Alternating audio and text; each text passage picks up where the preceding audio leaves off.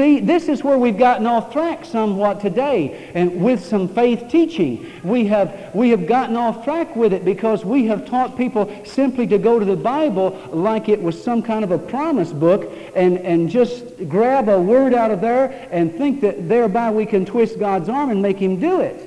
Listen, this book is first and foremost about relationship, not law, relationship. And as I have come to understand, relationship is absolutely dependent upon communication. Communicating with God. If I, for example, never talk to God, never pray to God, never fellowship with God, never worship God, and then I hit a snag, and this is the case with most of us, we have an emergency prayer life. You know what that is? It's used only in case of emergency. It really is. It says right on the front of it, used only in case of emergency, and then call the pastor. And so we are on this roller coaster, and when we are in dire need, then we pull out prayer. Consequently, we do not have a close relationship with the Lord Jesus Christ. We have a casual relationship with Him. And so what this book teaches us is that the people who are walking in the Spirit, as Romans chapter 8 says, those who are led of the Spirit, they are the sons of God.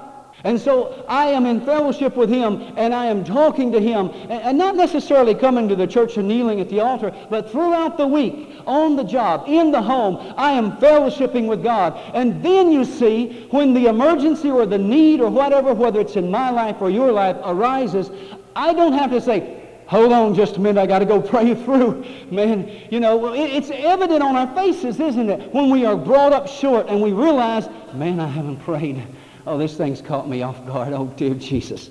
You know, what am I saying here? I'm saying Jesus spent all night in prayer, son. He was ready for what lay down there below.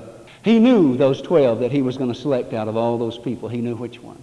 And He also knew how many people and who they were that were going to need to be healed and set free. And when He came to minister there, it says there were people that were healed who were just in the place. There were so many of them they couldn't get to Him to touch Him, and they were healed. Now, I want to say to you that from John chapter 4, Jesus instructed us something here, church, that we need to take to heart. After He had ministered to that woman, she went back home and she told her family and her friends and her neighbors about what had happened, how she'd been set free by the power of Jesus Christ. And then she brought a whole host of them, practically the whole town, back. Now, while Jesus, in the meantime, is with His disciples there, they've been off to the local Shoney's Big Boy restaurant, chowing down. Jesus has been ministering. I heard a guy say something. Anybody know Dwight Thompson? Anybody ever hear of Dwight Thompson? Dwight Thompson's got a good tape. It would do a lot of us preachers good to hear. And he talks about, he said that he went to this one church to conduct a revival, and he said there was a few little old ladies in there got a hold of him. And more or less what they conveyed to him is, you're not much, but you're what God sent us, and you'll have to do. And so we're going to use you. You know, you're going to bring this revival.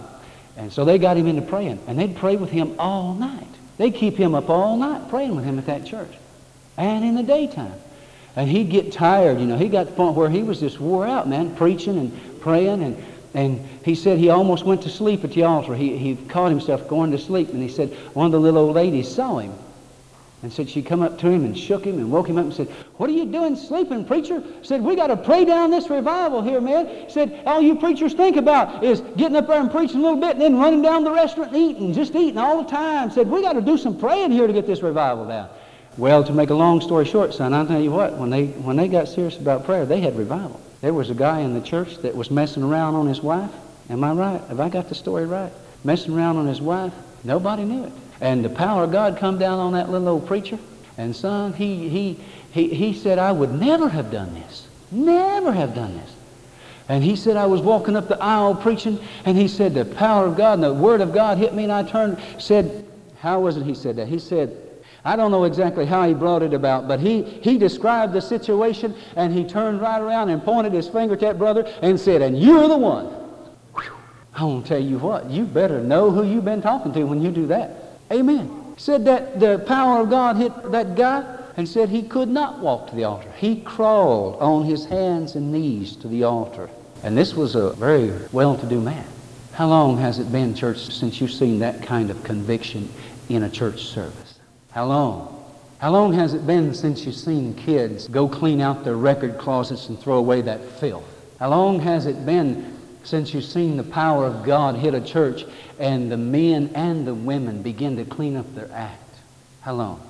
You say, well, what happened to that? Well, I'll tell you what happened to that. It went out with the prayer.